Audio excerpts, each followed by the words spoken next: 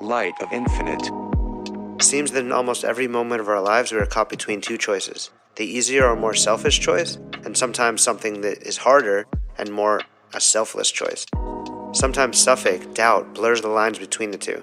But if we tap into emunah, faith, and our gut, we know which one is right for us. Every action affects every other action. The fact that it takes so long to break a habit shows that every single action has ramifications far beyond it.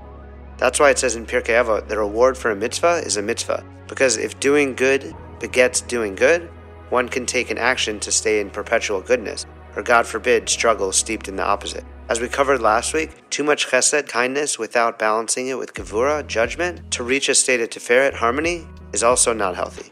And so the struggle between chesed and gevura is within us at all times. The story of Yaakov and Esav puts one side far to one corner and the other to the other corner. But since one represents the Yetzer Tov, good inclination, spirituality, and the other, Yetzer Hara, the evil inclination and materialism, and because both exist within us, it makes it that much tougher to see them clearly. Even with Yitzchak, their father, we see that he wanted to give the blessing to Esav, because when something's so close to you, it's hard to see it clearly. Even in my own life, I struggle to decipher what's best at any moment. Do I continue to learn Torah, exist in the space of spirituality, and write insights for these Dvar Torahs? Or do I put some more time into materialism and work, since that is the reality of the physical world that we exist in? Do I say yes to everything someone asks of me? Or do I set a boundary so I can help as much as I can, but not at the expense of things I need to take care of for myself and for my children? Do I take more time to heal a broken heart? Or do I jump back into being vulnerable again and risking to break it once again? There's a Native American parable that goes a little something like this. A Cherokee elder was teaching his young grandson about life. "A fight is going on inside of me," he said to the boy. "It's a terrible fight between two wolves. One is evil. He is anger, envy, sorrow, regret, greed, arrogance, self-pity, guilt, resentment, inferiority, lies, false pride, superiority, self-doubt, and ego. The other is good. He is joy, peace, love, hope, serenity, humility, kindness, benevolence, empathy, generosity, truth, compassion, and faith. The same fight is going on inside of you and inside of every other person too." The boy thought about it for a minute and he asked his grandfather, "Which wolf is going to win?" The elder simply replied, "The one you feed." It's written in Breshit, in Genesis, sin crouches at the door, ready to pounce. And in the Talmud, if you desire to, you can gain victory over it. What we learn from this parasha of Toldot is that the fighting within Rivka's womb is the struggle between the two worlds, one material and one spiritual. This is represented by the sons, Yaakov representing holiness and spirituality, and of course Esav representing the other side. We learn that when Rivka walked by a place of worship and learning, Yaakov would push to get out of the womb. And on the other hand, we have Esav who would push when Rivka would pass a place of idol worshiping, representing the other side, the material side, that which opposes holiness and spirituality. This manifests into the struggle between Israel and Edom, but it's also meant to represent each person's struggle within themselves. As we read, "And the Lord answered her, 2 nations are in your womb, 2 separate people shall issue from your body. One people shall be mightier than the other, and the older shall serve the younger." The Gur Aryeh teaches that this embryonic Yaakov-Esav struggle was not influenced by their personal good and evil inclinations, because those inclinations are not present before birth. Rather, Yaakov and Esav represented cosmic forces in creation, forces that transcended the normal cause of personality development. We see in this week's reading, the fate of the struggle has already been decided. As it's written, the older will serve the younger. Rashi expounds on this, saying that they will never be equally great at the same time. The ascent of one would result in the descent of the other. As it says in Yechezkel and Ezekiel, "O mortal, because Tyre gloated over Jerusalem, aha, the gateway of the peoples is broken. It has become mine. I shall be filled, now that it has laid in ruins." As the Gemara expounds, Tyre, colonized by Esav, became full, powerful only through the ruin of Jerusalem. Rabbi Nachshoni writes, Edom symbolizes the wicked kingdom, which compromises all the forces of evil from the time immemorial, which has always clashed with the spiritual world of Israel in different ways and forms. The ancient nucleus of this confrontation appears in the struggle between the two sons, even before they are born. The commentators demonstrate a growth from this nucleus throughout all stages of Jewish history. Sefer HaChasidim 833 says that Hashem deliberately implanted hatred between the two even while they were still in the womb. Hashem wanted this hostility to serve as an iron curtain between Yaakov and Esav.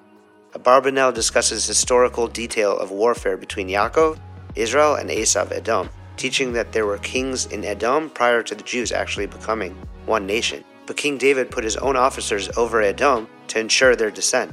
And in the time of the second Beit HaMikdash, second Holy Temple, Hyrcanus, the Jewish high priest of Maccabee of the 2nd century BCE, defeated Edom and forced them to convert.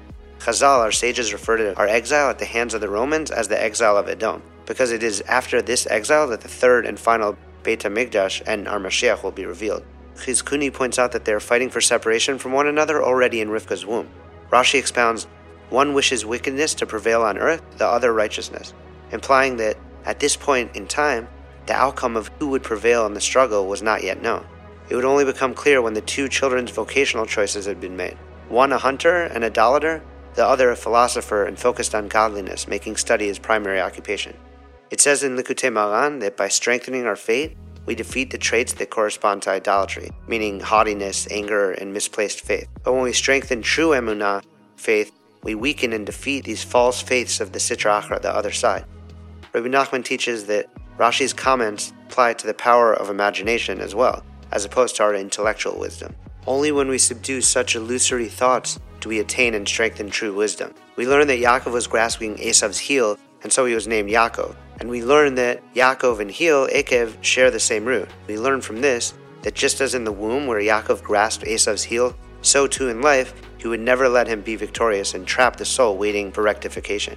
With emunah, faith, and hishtalut, action, Yaakov and indeed all of us will remove the souls from the grips of the other side, the side of doubt and faithlessness.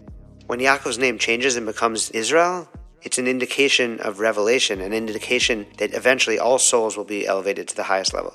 Rabbi Yosef Yitzchak, the 6th Lubavitcher Rebbe, teaches that all the people on the face of the earth must know that our bodies have sent into exile and servitude of foreign rules, but our souls have not been exiled or enslaved. The only part holding our souls back is our bodies, but only if we serve our bodies rather than having our bodies serve our souls. This is even seen within our two inclinations and the one's eventual servitude to the other. King David composed truths with his harp when he wrote, "For he will give command of his angels to you, to look after you wherever you will go."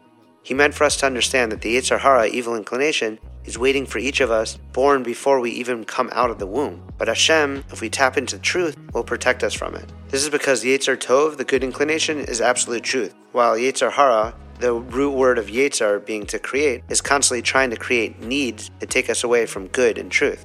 If a person puts all of his efforts towards truth, with a constant return to the spiritual and adherence to the covenant of Avraham, then the Yetzer Hara starts to submit to the Yetzer Tov, bringing more and more good inclination. As it said, one ascends as the other descends. And in this way, both of them, the good and the bad angels, are able to join together to guard the person from doing bad wherever the person is. This is the meaning of the verse, "He will command of his angels to you to look after you wherever you will go." This is to say, when strengthening the good over the bad, in the most true and pure way, even the bad angel, against its will and purpose, has to say Amen. The ramifications of faithlessness and falsehoods have been seen throughout history. As Joseph B. Soloveitchik writes in The Lonely Man of Faith, the biblical account of the original sin is the story of man of faith who realizes suddenly that faith can be utilized for the acquisition of majesty and glory, and who instead of fostering a covenantal community, prefers to organize a political utilitarian community, exploiting the sincerity and unqualified commitment of the crowd for non-covenantal worldly purposes. The history of organized religion is replete with instances of destruction of the covenant. I used to listen to this one album that I loved, The Doors in concert. Jim Morrison was a powerful frontman. Two things that he said stuck with me and sort of reminded me of Esav. One moment he kept screaming, "Petition the Lord with prayer." "You can't petition the Lord with prayer," as they cheered on to that sentiment. Another point in the show, he once again stopped and said, "I don't know what's going to happen, man, but I want to have my kicks before the whole house goes up in flames." There's a little expletive there. And everyone's cheering. Rav Joey Rosenfeld has a great take on the verse in Sefer Yirmiyahu that reads, "Do not weep for the dead, and do not lament for him. Rather, weep for the one who is moving towards it." In Bereshit Rabbah, it explains that, in this regard to the confrontation between Esav and Yaakov, who represents the archetypal two relationships that human beings can have with time, Esav, with his worldly reality, stuck within the concept of temporal reality, which is a being towards death, that every moment one is alive is another iteration of the simple truth of a human being thrown into this world where time calls to mind the imminent and inevitable mortality. Yaakov, on the other hand, represents a new, redeemed way of confronting time and the capacity to transcend the confinement of time. to find within time itself a deep level of experience and possibility that without time we would have no capacity to experience. Yaakov doesn't see each moment as being a movement, a slow march, or an infinite repetition of iterations marching towards death, but rather sees that within time there's this space that offers the possibility of being present, of elevating moments, and of redemption at any moment. And knowing that time is full of struggles and ups and downs, but specifically within these broken fallen states, one can embrace, transcend, and find hidden blessings that wouldn't be possible without the darkness in the negative side of his experience. Chazal say Yaakov made a lentil dish while Esav is out chasing vices, because everything he sees brings to mind his own demise, which he is reminded of when his grandfather Avram dies. Meanwhile, Yaakov is making lentils to honor and commemorate the passing of his grandfather. Chazal say that as Yaakov is making this dish, Esav comes in from the field and asks, "What's the purpose of this dish?" And Yaakov answers, "Our grandfather has passed away." And Esav replies, "Even that Zaken, that righteous old individual, he too suffers from judgment and will fall under the death and this mortality?" Yaakov responds, "Yes." And Esav explains, "If so, then there's no offering of reward, no purpose to our actions, and no redemption or life beyond death." Esav thinks to himself, if that is so, then this world is painful and anxiety-inducing, and I need to continue to escape it. He looks to Yaakov and asks to be fed, wanting to at least devour something. That is why it said he did not cry over a person who died, meaning Avram, but he would cry over the person who is essentially living towards death, Esav. Esav saw it all as further proof that life has no purpose and that the blessing too had no use for him. He believed in the moment, and getting whatever you can was most important. So he found the soup, for the moment, to be more valuable than a blessing of this and the next world when he did not believe in the holiness of either. Yaakov saw that the holy effects that Avraham had in this world and the next world, while Esav saw it as, even if you do good, you still die and it's all over. Everything is futile, and so only worshipping one's own desires is meaningful. Esav was a hunter, a killer. That's why he came out red, symbolizing blood. Rabbi Abahu said, robber is the same as hunter. Esav represented evil, someone who doesn't care about his fellow man, or Hashem, and so would steal, thinking it was a way of cheating life.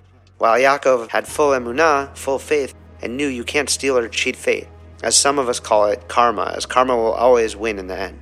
And so, the view motivating one to live in such a way is short-sighted and lacks any faith of unity, purpose, and oneness. It's the sort of view that Esav lived by, and Jim Morrison proclaimed that without faith in fate, one is motivated to be selfish and enjoy every moment of materialism till it all goes up in flames for them. The entire approach to life actually reminds me of a moment in my favorite film, Annie Hall, in which little Alvy Singer is with his mother at the doctor's office, and the dialogue goes a little something like this. Mrs. Singer, he's been depressed. All of a sudden he can't do anything. And the doctor asks, why are you depressed, Alvy? Mrs. Singer, tell Dr. Flicker, it's something he read. And the doctor says, something he read? And Alvy chimes in, the universe is expanding. Well, the universe is everything, and if it's expanding, someday it will break apart, and that will be the end of everything. And Mrs. Singer said, what is that your business? Looking at the doctor, he stopped doing his homework. Alvy, what's the point? And Mrs. Singer jumps in, what has the universe got to do with it? You're here in Brooklyn. Brooklyn is not expanding. The doctor chimes in, it won't be expanding for billions of years, Alvy. And we've got to enjoy ourselves while we're here, huh? Huh? And he starts laughing. Both Alvy and the doctor are speaking from a place of Esav, a place where the purpose of this world isn't connected to the next world. It's just a temporal space leading to nothingness. So there are only two choices for such a person. One, to remain hopeless and depressed and unmotivated, and the other to be a slave to the self and its desires, trying to quench its insatiable thirst, making a life without purpose filled with pleasure. I'm a big fan of all the seemingly endless and epic work of Rabbi Chaim Kramer, the brain behind the Breslov Research Institute, and all the work that he does. Beyond translating the 15 volumes of Likutei Moharan into English and doing the same for Likutei Halachot, he is the author of countless books around Breslov Chassidut, and one of his famous ones titled Anatomy of the Soul, exploring the Torah's depiction of man as being created in Hashem's image, writing from the lessons of Rabbi Nachman of Breslov. In his book, he shares a beautiful teaching by Rabbi Chaim Vital, the foremost student of the Holy Arizal, where Vital in this book, Sharei HaKedusha, shares the following. Just as a master craftsman can carve the human figure in stone, so did the master craftsman fashion the body in the exact same form as the soul. Since the soul itself parallels the composition of the Torah with both positive mitzvot and its prohibition, so too the limbs of the body, though formed from the four material elements, parallel the limbs for the soul and the corresponding mitzvot. Adam was to have lived eternally, By eating from the tree of knowledge of good and evil, he sullied both his soul and his body.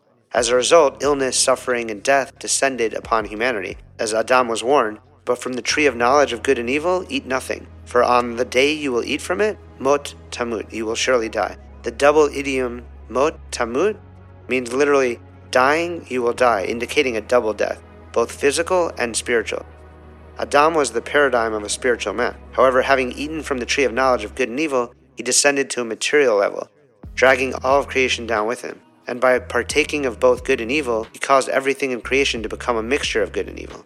From Adam and Chava, from Adam and Eve, and the breaking of the Edenic state to the state that we find ourselves in, our struggle, our task, and indeed our purpose is to spiritualize reality by bringing light into our own darkness, prati, personal, and by doing so, to bring light into the world, klali, communal. By continuously doing this and focusing on the light and elevating the dark fallen sparks, we grab the heel of the other side to bring it to the side of truth. Truth, when pursued, will always wash away faithlessness and falsehood, as it's written in Shoftim. Justice, justice shall you pursue, that you may live and possess the land of the Lord, your God, is giving you. This is because truth and justice is how we merit to stay alive and settle the promised land. This isn't only referring to Israel, but how each of us can reach our own promised land and find personal redemption. Dive in deeper at lightofinfinite.com.